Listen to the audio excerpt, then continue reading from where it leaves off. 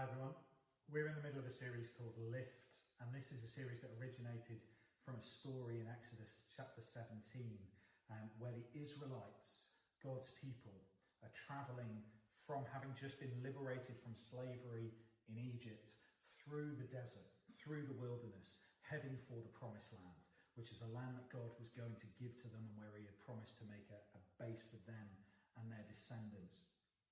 And on the way, they get attacked by an army of a group called the Amalekites, and they end up in a battle in a valley. And during this battle, Moses climbs up the hill, who's the leader of the Israelites at the time, climbs up the hill, stands on the hill, and he stands looking down over the battle with his arms raised in the air. And whenever his arms were raised, the Israelites would be winning the battle. And whenever his arms dropped, the Amalekites would be winning the battle. So he kept his arms raised up in the air, and he had two companions who came alongside him, who helped him hold his arms up, and they sat him on a stone as well, and it helped him to keep his arms in the air. And eventually the Israelites won the battle, and Moses builds this altar, which is what he used to do to celebrate battles in that period of history.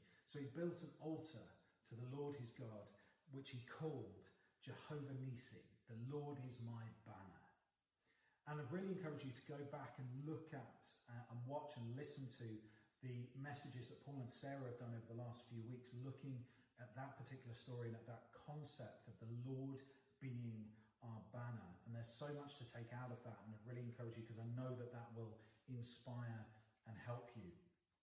But today we're going to look at a story fast forwarding several hundred years through the Bible to another battle, which is referred to in a book called the Psalms. Now, Psalms is a book not of stories, but of poems. And it's a book that we know some things about. So we know some of the authors, we know some of the context for some of the Psalms, but there are others that we haven't got a clue about. We're going to have a look at Psalm 60. And Psalm 60 starts with essentially a context statement. It starts with a statement that gives us some of the detail and some of the history behind the psalm and when it was written and who it was written by. And this is before the verses even start. So it's almost like a bit of a preamble or an introduction. It says this: "To the pure and shining one." This is from the Passion Translation. "King David's poem for instruction, composed when he fought against the Syrians with the outcome still uncertain, and Joab turned back to kill 12,000 descendants of Esau in the Valley of Salt, to the tune of Lily of the Covenant," which is certainly my favourite ancient psalm tune.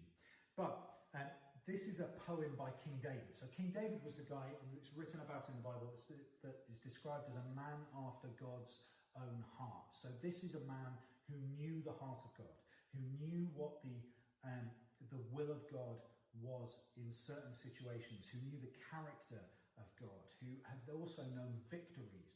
He had won many, many battles. He had beaten lions and bears in his youth. He had killed the giant Goliath. He had won many victories as a war hero and as a commander of armies under King Saul. And then when he became king, he won lots of battles under his own right. So he knew what it was to be victorious. But it's also a psalm. We know it's a poem, so it's creative and it's expressive and it's passionate. But it's a poem of instruction, which is a bit of a funny concept, but essentially is a poem that is meant to teach us something. And he wrote it or composed it when he fought against the Syrians with the outcome still uncertain. So essentially, before we even started reading this poem, we know that this is a psalm of uncertainty. This is about a time of uncertainty. And it goes like this. Verse 1 in the Passion Translation: "God, it seems like you walked off and left us. Why have you turned against us? You've been angry with us. O Lord, we plead, come back and help us as a father. The earth quivers and quakes before you, splitting open and breaking apart. Now come and heal it, for it's shaken to its depths. You've taught us hard lessons. You made us drink the wine of bewilderment. You've given miraculous signs to those who love you. As we follow you, we fly the flag of truth, and all who love the truth will rally to it." Verse 4, that's the Passion Translation. Verse 4 in the New Living Translation says this: but you have raised a banner for those who fear you, a rallying point in the face of attack.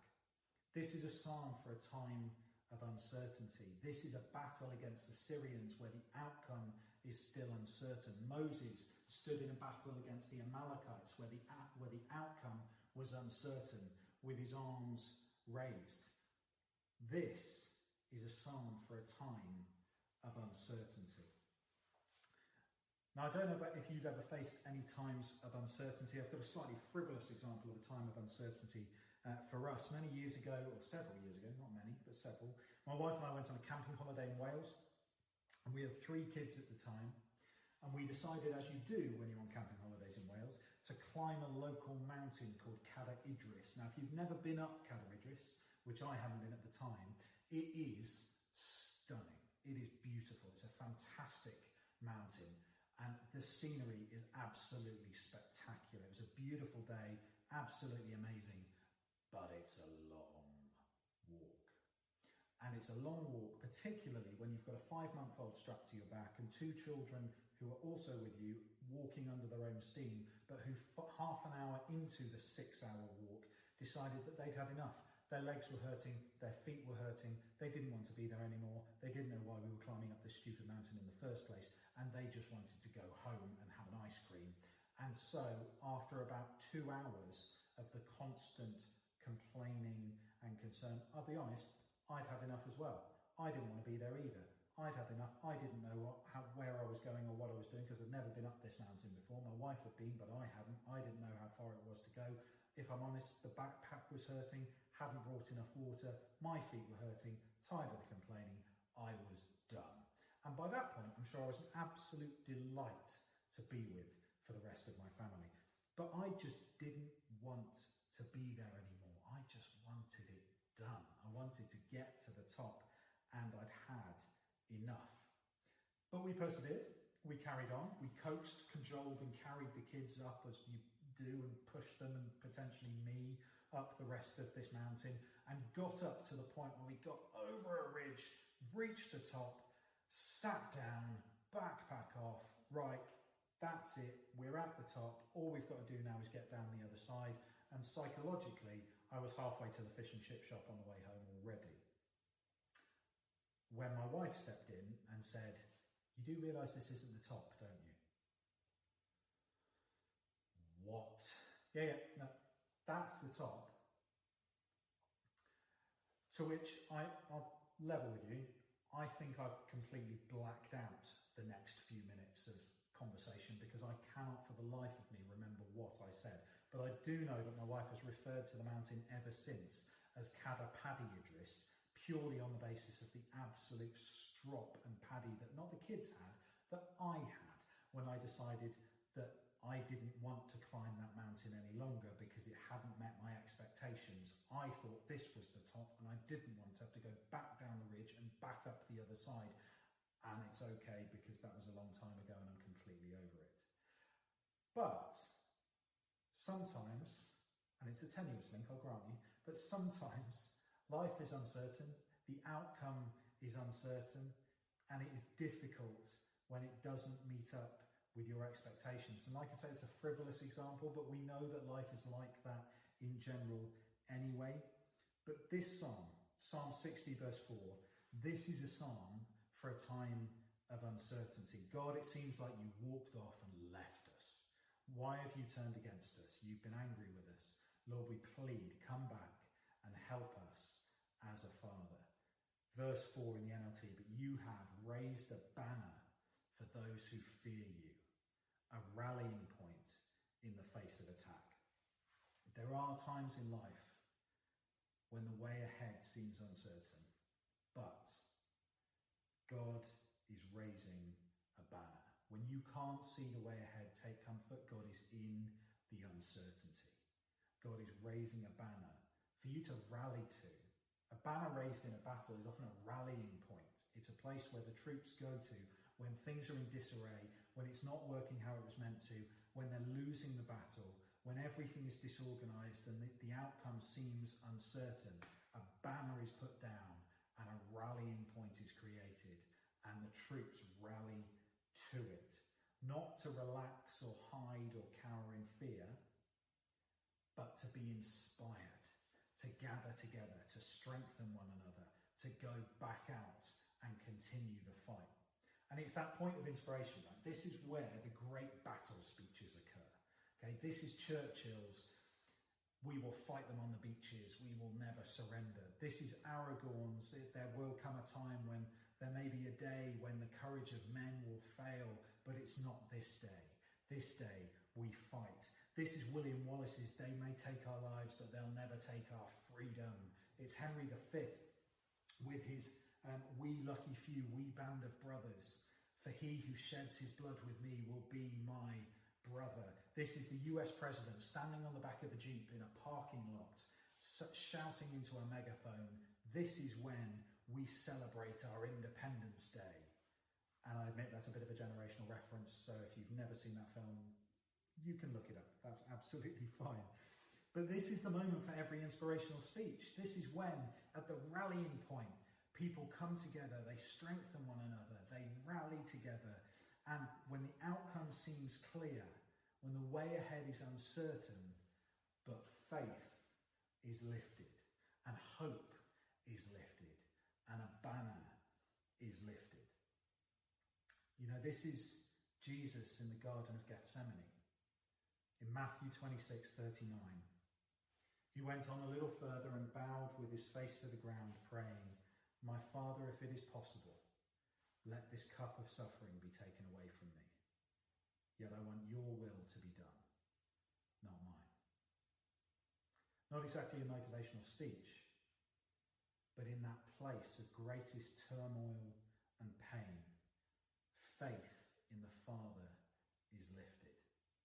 Not my will, but your will be done.